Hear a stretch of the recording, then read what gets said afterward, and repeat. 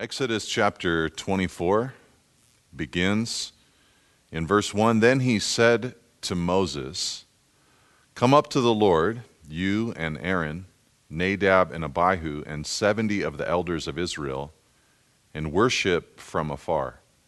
Moses alone shall come near to the Lord, but the others shall not come near, and the people shall not come up with him." Now, here in Exodus chapter 24, we are at a pivot point in the book of Exodus. Things are transitioning. In the last 4 chapters, after delivering the people from their slavery in Egypt, God has laid out the covenant before them. First with the 10 Commandments that would be the major guideposts of their people in Exodus chapter 20, and then with a template of the law, the legal code in chapter 21 through 23. Many of those laws were case examples that they would then extrapolate from as they constructed the Israelite law code once they got into the land of promise. Now, the rest of the book, starting with chapter 25, all the way to the end of the book, is going to deal with the construction of the tabernacle, the specific designs that God prescribed for the tabernacle itself, because once they built a kingdom, so to speak, or came into the land of promise, the whole point was that they would leave Egypt to become a worshiping people. So the tabernacle would be the center of the nation, just as it would be the center of the wilderness wandering for many years. And so the rest of the book is going to deal with the construction of the tabernacle. By the way, God just longs to be at the center of our lives. This is one of the major lessons that we will continue to learn through the back half of the book of Exodus, seeing the directions concerning the tabernacle. He longs to fellowship with his people. He wants to be at the center of our lives. He wants to be in relationship with us, and praise God for Christians, by the blood of Jesus, that fellowship is possible. But here in chapter 24, it's a bit of a pivot from the distribution of the law from God to Moses to the people to the commandments about the tabernacle, because a decision has to be made. Do they want to enter into this covenant, this contract, if you will, with God? And as we read in the first 2 verses, the first thing that God does to put the question forth to them is to tell Moses to come up himself with Aaron, his brother, Aaron's sons, Nadab and Abihu, and you might recognize those names. When we get to the book of Leviticus, we'll see that these 2 men actually sinned in a grievous way and lost their lives because they profaned the worship of God. And we'll talk about what their particular sin was or might have been when we get to Leviticus chapter 10. But they, of course, highlight for us the importance of serving God with a clean heart and confessing our sins and being cleansed and forgiven. Whether God strikes out like he did with Nadab and Abihu, or Ananias and Sapphira, or not, people like this, Nadab, Abihu, Ananias, Sapphira in Acts 5, they give us an example of what God intends for us. He doesn't judge all of us expressly in this way, but these templates for us help us to learn, wow, I need to serve the Lord with purity of heart and holy hands. So not only Moses and Aaron and his sons, but also 70 of the elders of Israel. And we're not sure where these 70 elders appeared from. Again, a lot of it goes back to, more than likely, the counsel that Jethro gave to Moses many chapters earlier when he told him to organize Israel's judicial system with judges. And so perhaps there were already 70 that were ready to go. Perhaps there was 70 elders already in operation back when they were enslaved in Egypt, who continued that ministry to this present point. The idea is that the original readers, they knew who these 70 elders were. It's a little bit of conjecture for us. But they go up, these 75 men, the 70 elders, Moses, Aaron, and the two sons, they go up to the Lord. Joshua is the 75th man. We'll see him in a moment. They go up to the Lord for a meeting. And in a sense, what we're going to see here is that the mountain of God is a little bit of a replica of the temple experience itself. In the temple, as many of you know, you could, the worshipers would come, and then there was a point that they could not go any further. Then the priests or the servants of the tabernacle and temple would serve, and then there was a point where they could not go any further. And then there was a place that the priests could go as they offered sacrifices, and then they couldn't go any further. And then there was a place that the priest who offered the morning and evening prayers and changed out the table of showbread inside of the holy place, that he could go, and then he could go no further. And then there would be a place where the high priest would go but once per year into the Holy of Holies on the Day of Atonement. And so you have sort of this scale of how far a person could go in their connection with God. And of course, Moses, all throughout the book of Exodus, is portrayed as the man who gets to go the furthest. There is even phrases describing Moses as speaking to God as a man speaks with his friend face to face. And here on the mountaintop, though the congregation stays behind and they can go no further, the 70 elders will go further. Joshua and Moses will go further, and then Moses will go the furthest and spend 40 days and 40 nights with God. Look, I've got to point out at this point that the blood of Jesus obliterated that concept. Now, the veil has been torn, and every single Christian covered by the blood of Christ is given full opportunity to go to the top of the mountain, so to speak, anytime they like to, into the Holy of Holies, so to speak, anytime they'd like to. We can, as Hebrews says, come boldly to the throne of grace to find grace and mercy to help us in our time of need. So don't think to yourself that your pastor or your favorite Christian author, that they somehow have a deeper, further access to God than you do. Now, it's very possible that others that you know in Christ are taking advantage of the access that they have to God more than you are. But we cannot and should not think in the Christian mindset, the new covenant era, that we are limited in what we can, how much we can enjoy God. We can go all the way to the top of the mountain, so to speak.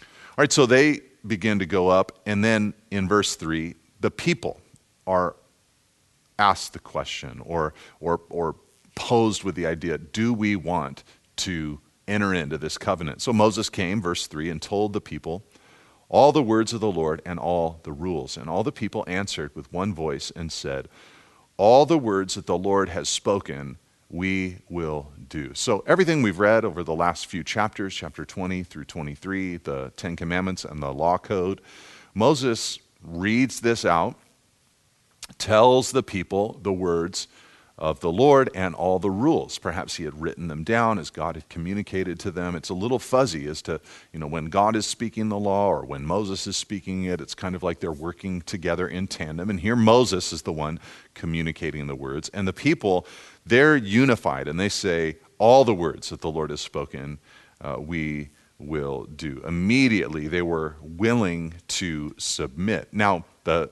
thing is that Moses was going to go back to the mountaintop for 40 days and 40 nights, receive the plans for the tabernacle. And during that time, the people of Israel were going to break most, if not all, of the Ten Commandments, partly through Aaron's leadership, Moses' brother.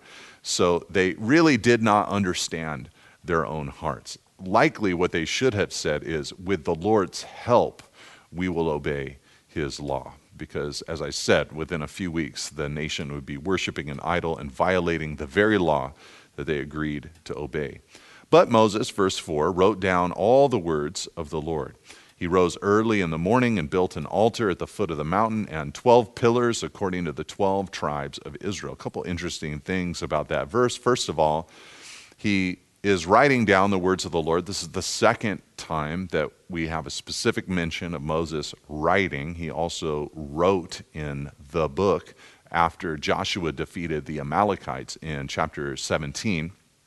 And now he's writing again. So the word of God is beginning to develop as Moses puts pen to paper, so to speak, and records these things.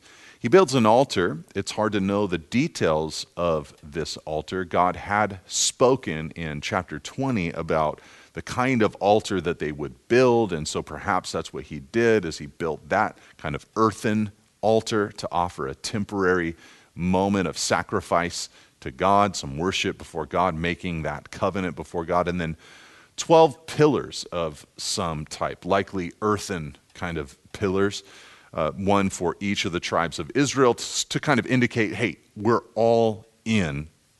We've all dedicated ourselves to this covenant. So if you've ever been to a large Christian conference where at the end there's a moment of consecration and commitment where people are standing or raising their hands or coming forward to make a commitment, here what the message is that all of Israel has committed to keep God's law. And Moses, verse 5, sent young men of the people of Israel who offered burnt offerings and sacrificed peace offerings of oxen to the Lord. They hadn't developed their priesthood yet, but there were some young men that Moses deployed to help with these sacrifices before God. And Moses, verse 6, took half of the blood and put it in basins, and half of the blood he threw against the altar. Then he took the book of the covenant and read it in the hearing of the people. Again, he'd written these things down. And they said, all that the Lord has spoken we will do, and we will be obedient. And Moses took the blood and threw it on the people and said, behold the blood of the covenant that the Lord has made with you in accordance with all these words. So, interestingly enough, they sort of have this moment of celebration mixed with worship, mixed with consecration unto God. There's peace offerings, and this was something they'd told Pharaoh that they were going to do, that they'd offer peace offerings to God. Then Moses does this fascinating thing, likely very uncomfortable to modern Christians, and he takes the blood of these sacrifices, and half the blood he throws in God's direction towards the altar, and half the blood he takes and throws actually onto the people. This is the only time in the Old Testament that the people were sprinkled with blood. And I think what this speaks of is the oath of obedience only made possible by the blood. It's almost as if here in this commitment that they've made, Moses is immediately appealing to God's forgiveness and grace by throwing the blood in God's direction. You know, as if to say, hey, we know that though we have committed to keeping this law, there's no way that we're going to keep it perfectly and in its entirety. And certainly, by the time Jesus came around and he began to show in passages like the Sermon on the Mount an interpretation of the law that is even more severe than just the externals, but it's an issue of the heart. Can your heart keep the law of God? When Jesus came around, he showed us that the difficulty of keeping the law is likely even higher than many people thought for thousands of years. And so we need grace from God. We need the blood, so to speak. And the people thrown on their direction was to help them understand this is what we need as well. Now, of course, when Jesus came, he instituted a new covenant, not this old covenant, but a new covenant with his followers. And on the night that he was betrayed and the night before he died, Jesus took the bread and the cup, and he said, "Of the cup, this is the blood of my new covenant, my blood shed for you." So when believers today partake of communion, we're celebrating the fact that Jesus brought us into a better and more final covenant than the one that we're seeing right here. But these people, sprinkled with blood, they're committing to God, and they're confessing in a sense that they will sin. They're going to need the sacrificial system as a way to make amends, to confess their sins, and to be right with God. Then Moses, verse 9, and Aaron, Nadab, and Abihu, and 70 of the elders of Israel went up, and they saw the God of Israel. There was under his feet, as it were, a pavement of sapphire stone, like the very heaven for clearness. And he did not lay his hand on the chief men of the people of Israel. They beheld God and ate and drank. Now, this is a shocking development to everybody, and especially modern believers, because we have many indications throughout Scripture that no one can see God and live. But yet in this story, you have these 75 leaders in Israel having a meal with God. They eat and they drink. They beheld God. And he did not lay his hand on the chief men, he says in verse 11, of the people of Israel. Now, just the fact that Moses records that, we ate with God and no one died. Just the fact that he records that is an indicator that he believed this was a special moment. Later on in Exodus 33, verse 20, God said to Moses, "You cannot see my face, for man shall not see me and live." Paul in 1 Timothy 6, verse 16 said that God alone has immortality. He dwells in unapproachable light, and no one has ever seen him or can see him. So you patch all these passages together, and this is where some of the confusion comes from. How is it that God says to Moses later, "You can't see my face and live"? How is it that Paul says in 1 Timothy 6 that no one has seen God at any time? And yet right here in Exodus chapter 24, 75 elders in Israel are eating a meal with God. They beheld God, they ate and drank. Verse 10 says, and they saw the God of Israel.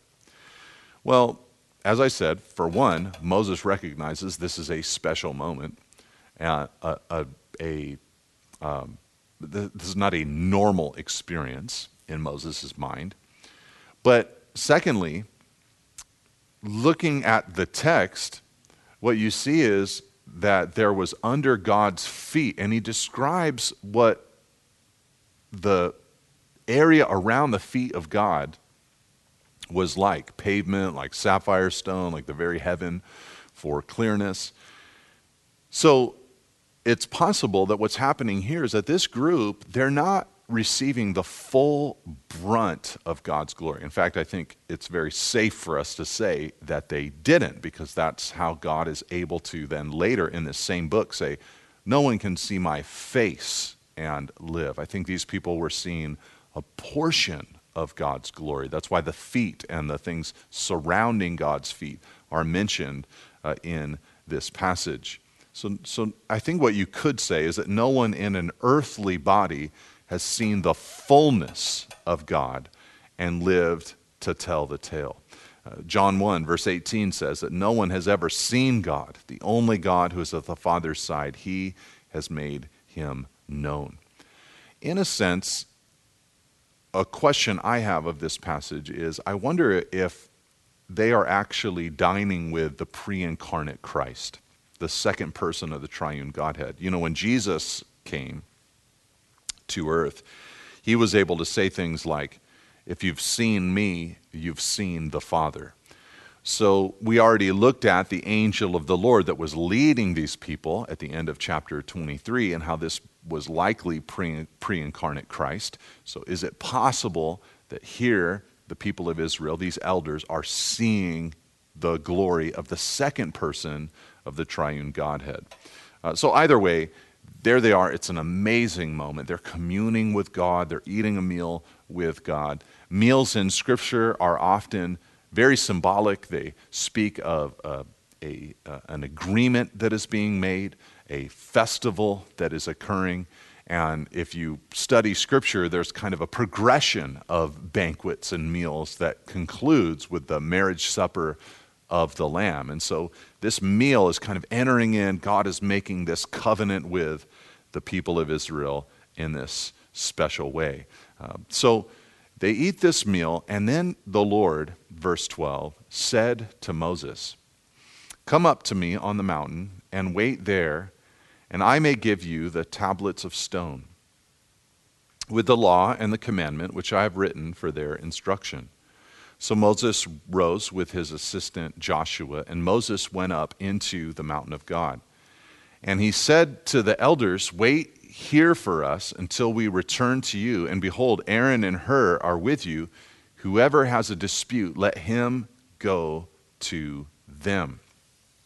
So the people at this point, they've agreed. We want to keep the law. We want to enter into this covenant with God. We will keep the law. And remember, God had said, if you keep these things, then I'm going to unleash my blessings upon you. So they felt this was a great deal. They're very excited about it.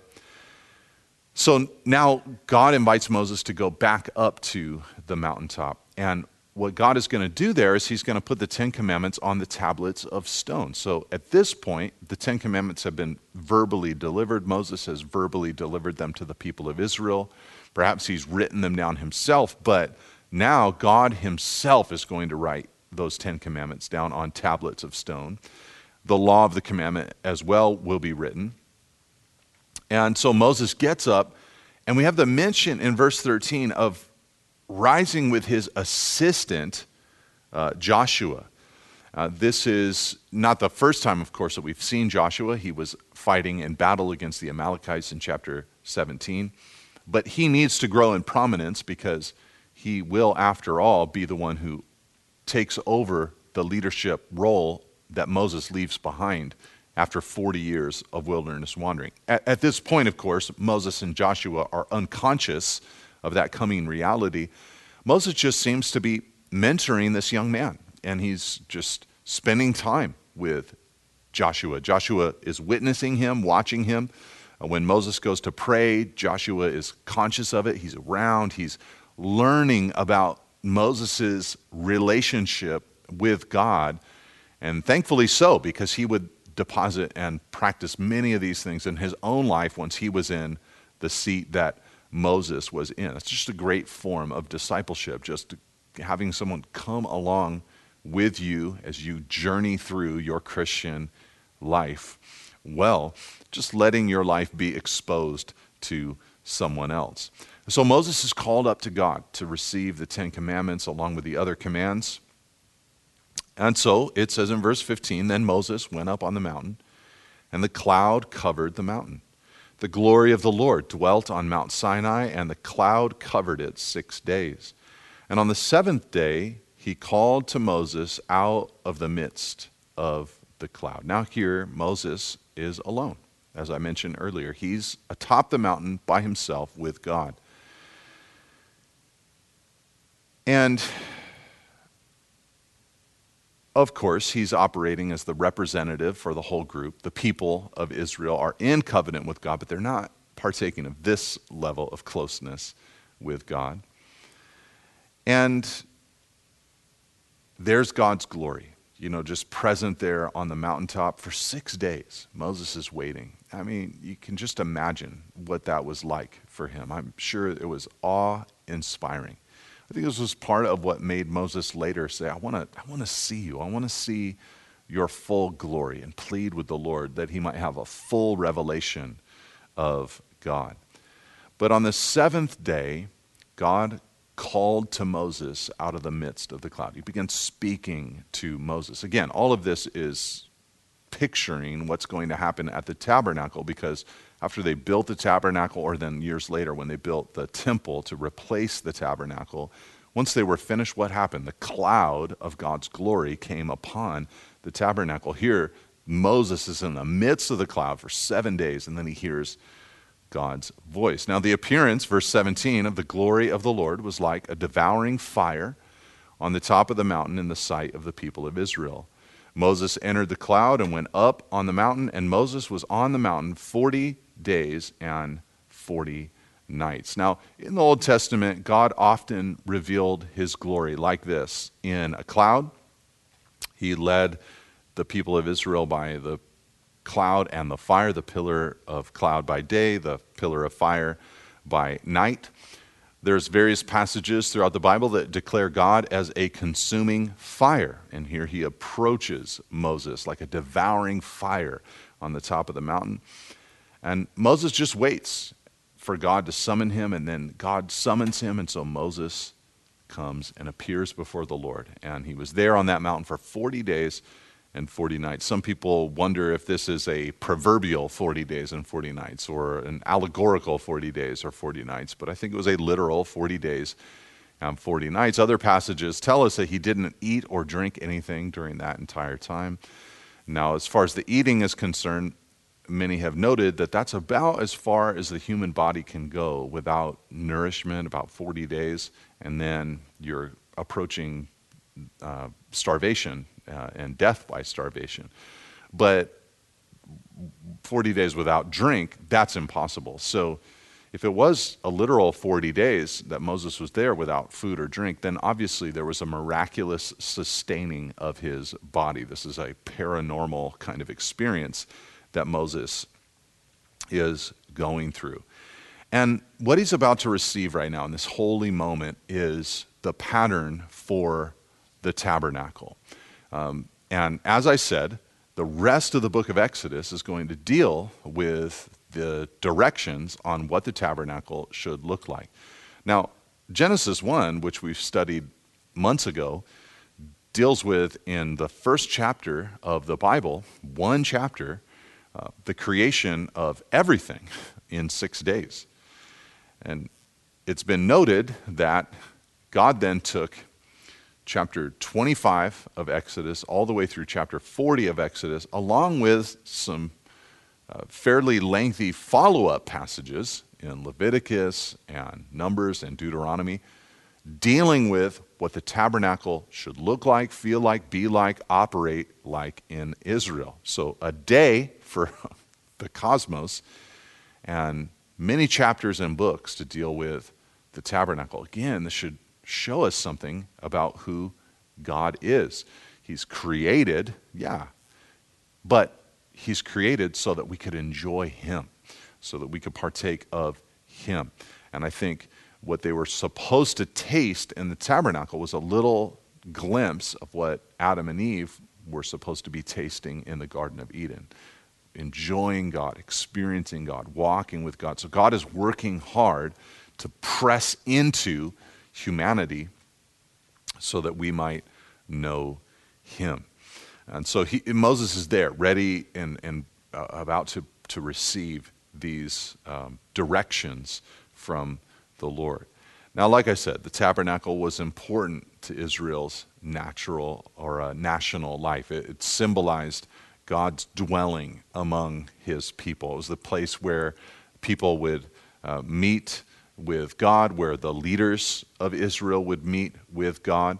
It's the place that God's glory would be manifest, and it was kind of the place that not only symbolized, but actual in practice was the kind of the seat of the theocracy, the only nation on earth that would ever be a theocracy. Israel would be kind of governed right there from wherever the tabernacle stood.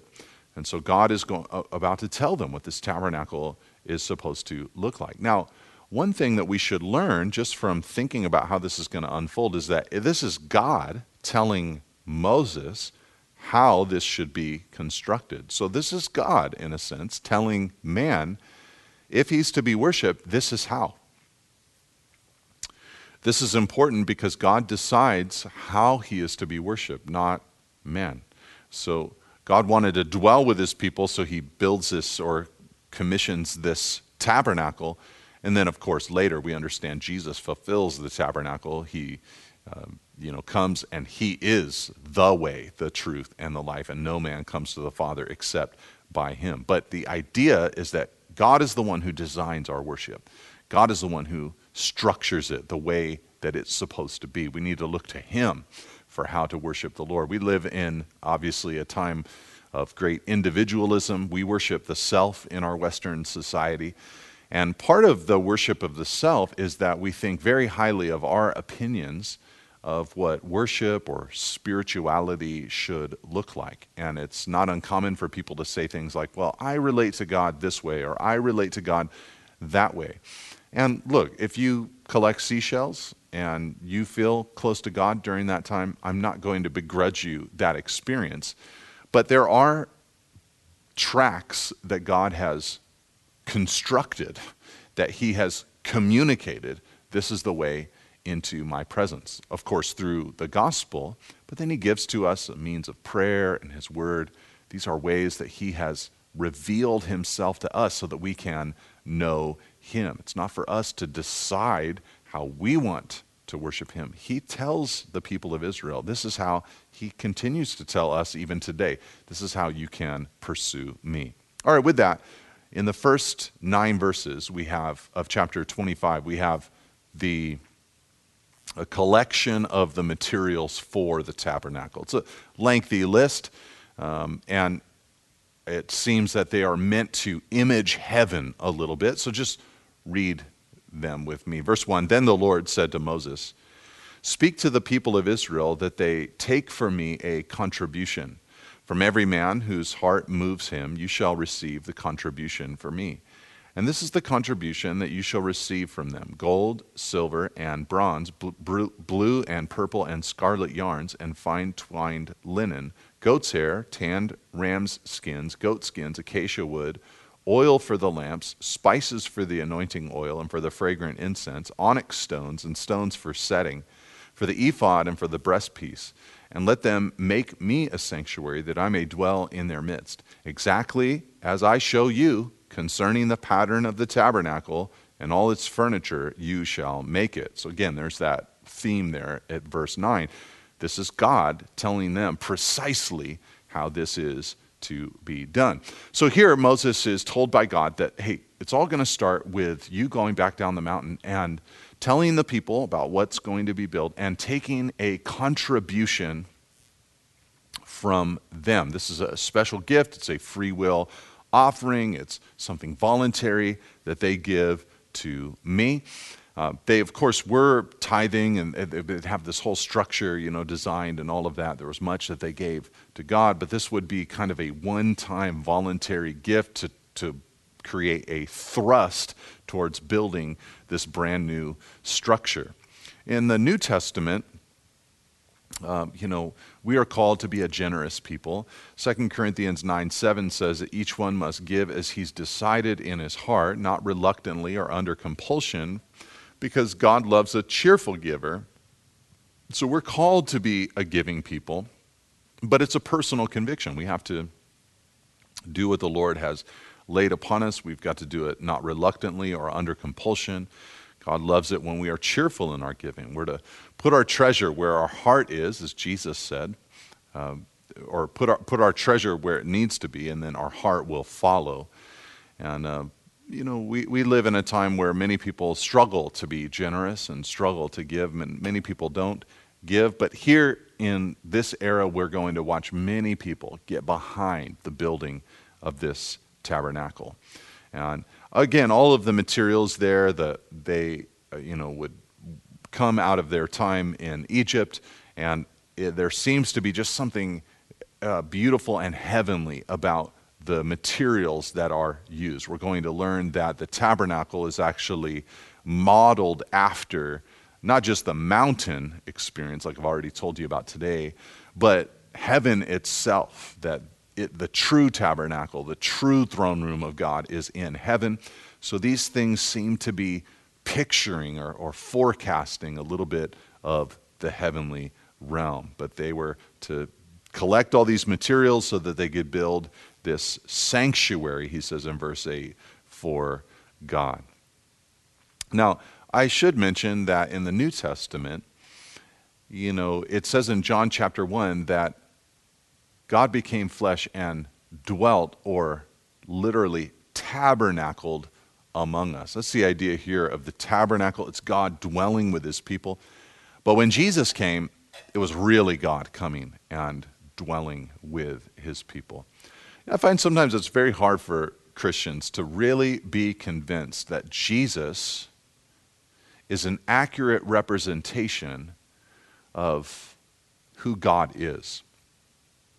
And, we might feel that way based on reading various passages of Scripture, seeing God's judgment or holiness, and then, Jesus there's an approachable nature to him. We feel accepted by him. But the truth that we believe is that the Father and the Son and the Spirit, they are triune, they are one, and that there is not this massive gap between who the Father is and who the Son is. As Jesus said, he who has seen the Son has seen the Father.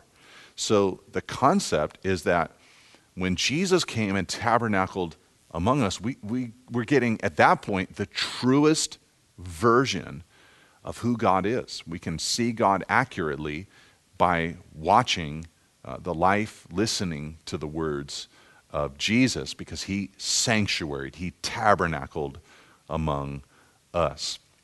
Now, verse 10, the first thing that God describes to Moses is the ark itself, how that should be constructed. It says, "They shall make an ark of acacia wood. 2.5 cubits shall be its length, 1.5 cubits its height, its breadth, and 1.5 cubits its height. You shall overlay it with pure gold inside and outside. You shall overlay it, and you shall make on it a molding of gold around it. You shall cast 4 rings of gold for it and put them on its 4 feet, 2 rings on the one side of it and 2 rings on the other side of it. You shall make poles of acacia wood and overlay them with gold. And you shall put the poles into the rings on the sides of the ark to carry the ark by them. The poles shall remain in the rings of the ark. They shall not be taken from it. And you shall put into the ark the testimony that I give you." All right, so before telling Moses what the actual tent or structure will look like, he begins with the ark itself. This is what the tent would be protecting, guarding, preserving. This would be where God's presence was most fully found in the nation of Israel. So again, to help them understand, I want to be at the center of things. I want a relationship with you. I am holy. This is who I am. This box, this ark, is going to go right in the middle of everything. This ark would sit in a room called the Holy of Holies. It was the most important piece of the entire tabernacle set. It represented Jesus wonderfully, as does the whole sacrificial system. And it is emblematic of the very throne of God. It begins at the heart of everything.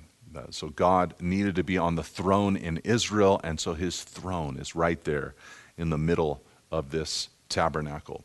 Now, it's just a small rectangular chest. I know it's recording for us cubits, but really all it means is that it was 23 inches wide, 39 inches long, and 23 inches high, because a cubit, if we're saying it's 18 inches, then those would be the measurements that we're dealing with.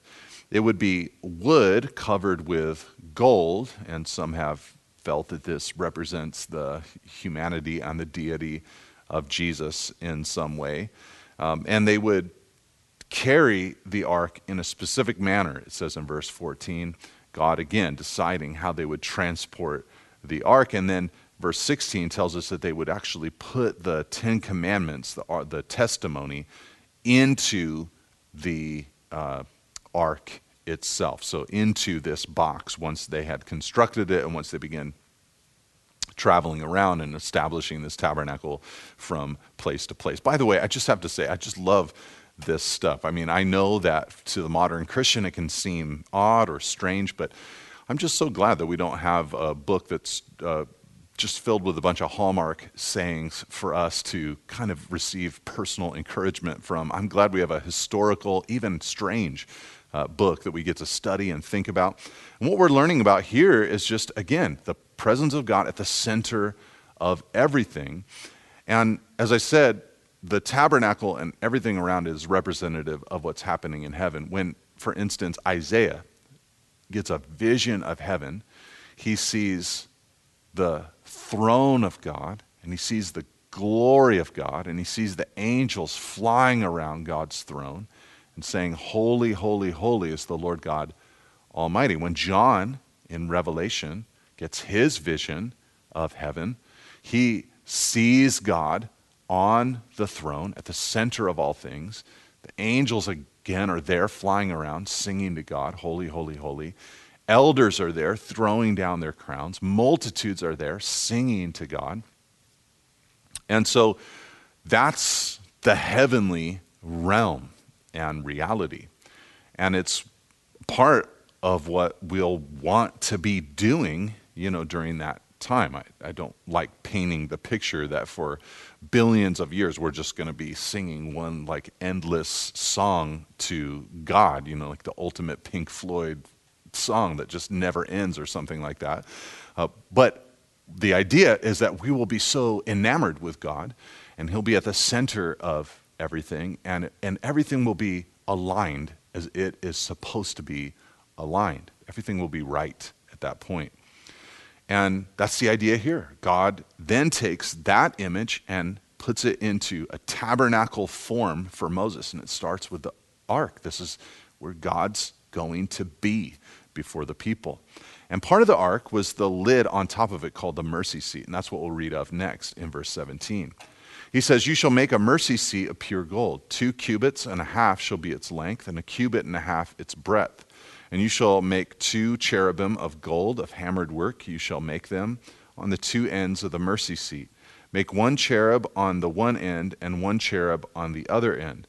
Of one piece with the mercy seat you shall make the cherubim on its 2 ends. The cherubim shall spread out their wings above, overshadowing the mercy seat with their wings. Their faces one to another toward the mercy seat shall the faces of the cherubim be. And you shall put the mercy seat on the top of the ark, and in the ark you shall put the testimony that I shall give you. There I will meet with you, and from above the mercy seat, from between the 2 cherubim that are on the ark of the testimony, I will speak with you about all that I will give you in commandment for the people of Israel." Again, this is God wanting to fellowship with the people. And as I mentioned, the angels in the real throne room of God. Well, here the lid on the mercy seat has these graven golden angels, likely touching wings, kind of covering this lid that would be placed upon the box or on the ark. Again, it's called the mercy seat or the seat of atonement, the atonement cover. I think part of the reason why it's called the mercy seat is because the law was inside of it. The people of Israel would constantly break the law, just as we would have and we do.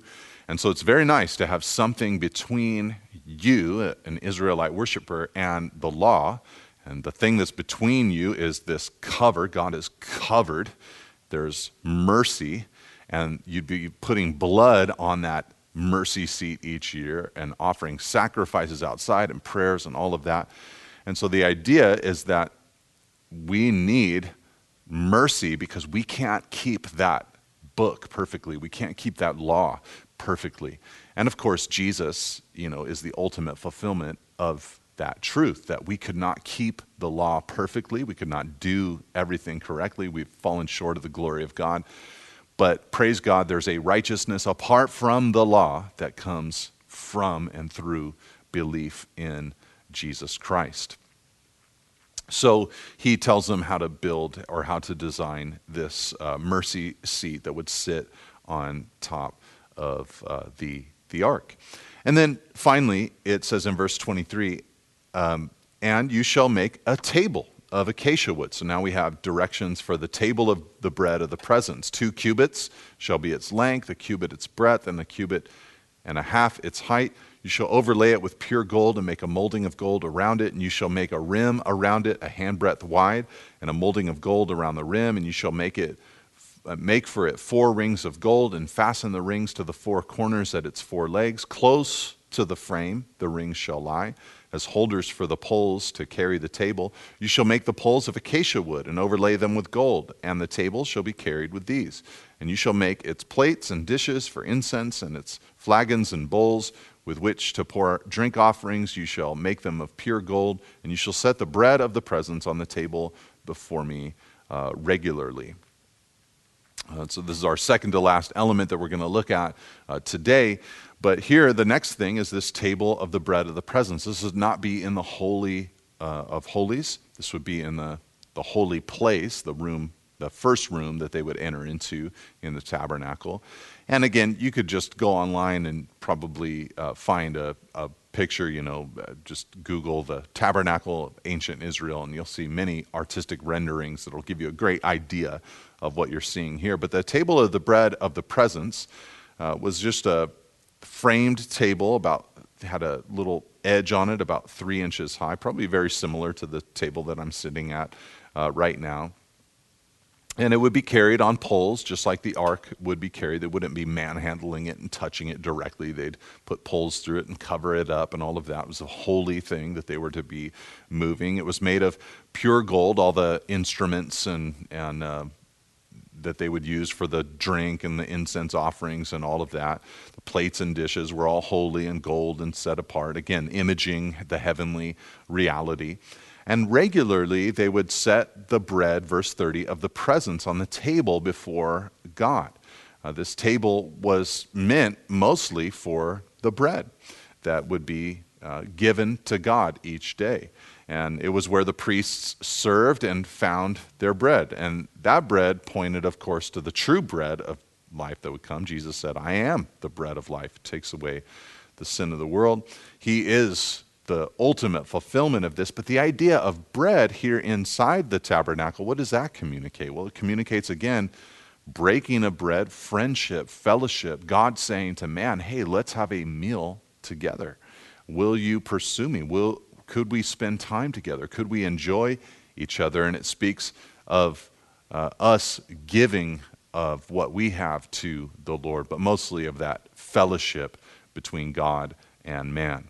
And then finally, to close out our study today, it says in verse 31 about the lampstand, you shall make a lampstand of pure gold. The lampstand shall be made of hammered work. Its base, its stem, its cups, its calyxes, and its flowers shall be of one piece with it. And there shall be 6 branches going out of its sides, 3 branches of the lampstand out of one side of it, and 3 branches of the lampstand out of the other side of it. 3 cups made like almond blossoms, each with calyx and flower on one branch, and 3 cups made like almond blossoms, each with calyx and flower on the other branch. So for the 6 branches going out for the lampstand. And on the lampstand itself there shall be 4 cups made like almond blossoms with their calyxes and flowers, and a calyx of one piece with it under each pair of the 6 branches going out from the lampstand. Their calyxes and their branches shall be of one piece with it, the whole of it a single piece of hammered work of pure gold. You shall make 7 lamps for it, and the lamp shall be set up so as to give light on the space in front of it. Its tongs and their trays shall be of pure gold. It shall be made with all these utensils out of a talent of pure gold, and see that you make them after the pattern for them, which is being shown you on the mountain. So here, again, in conclusion for today's teaching, we have this 4th element of the tabernacle. We've seen the ark, the mercy seat, the table of showbread, and now the lampstand of pure gold. Again, not made with any wood at all, but pure gold, just like the angels that are on top of the mercy seat. It would be made of one solid piece of gold of 75 pounds, talent. And it would include all these little almond blossoms all over the place, just very ornate, beautiful. And it had a lot of things going on. 6 branches, 3 cups, 4 cups on one bud on the lampstand. So there'd be 69 different little groups or sections all over the place, but 7 major candles that would be lit from this lampstand. And they would, again, make it after the pattern, is what God said to him there in verse 40. Now, Jesus pronounced, "I am the light of the world." And here, of course, we're seeing that God is trying to, I think, broadcast to the people of Israel not only who he is, he appeared to Moses in the fire, he is the all-consuming fire, but communicating to the people of Israel a little bit of who they are supposed to be as well. They were to broadcast the goodness of God to the nations. They were to be a light to the world. They didn't always succeed at that, just as the modern church doesn't always succeed at that, and just as the historical church hasn't always succeeded at that. But that is to be our mission, to be a light to the world. And the Lord is the ultimate light that we are broadcasting. And so we are, again, here learning who God is and how he wanted to be approached then. And I think it teaches us a bit of who he is and how he wants to be approached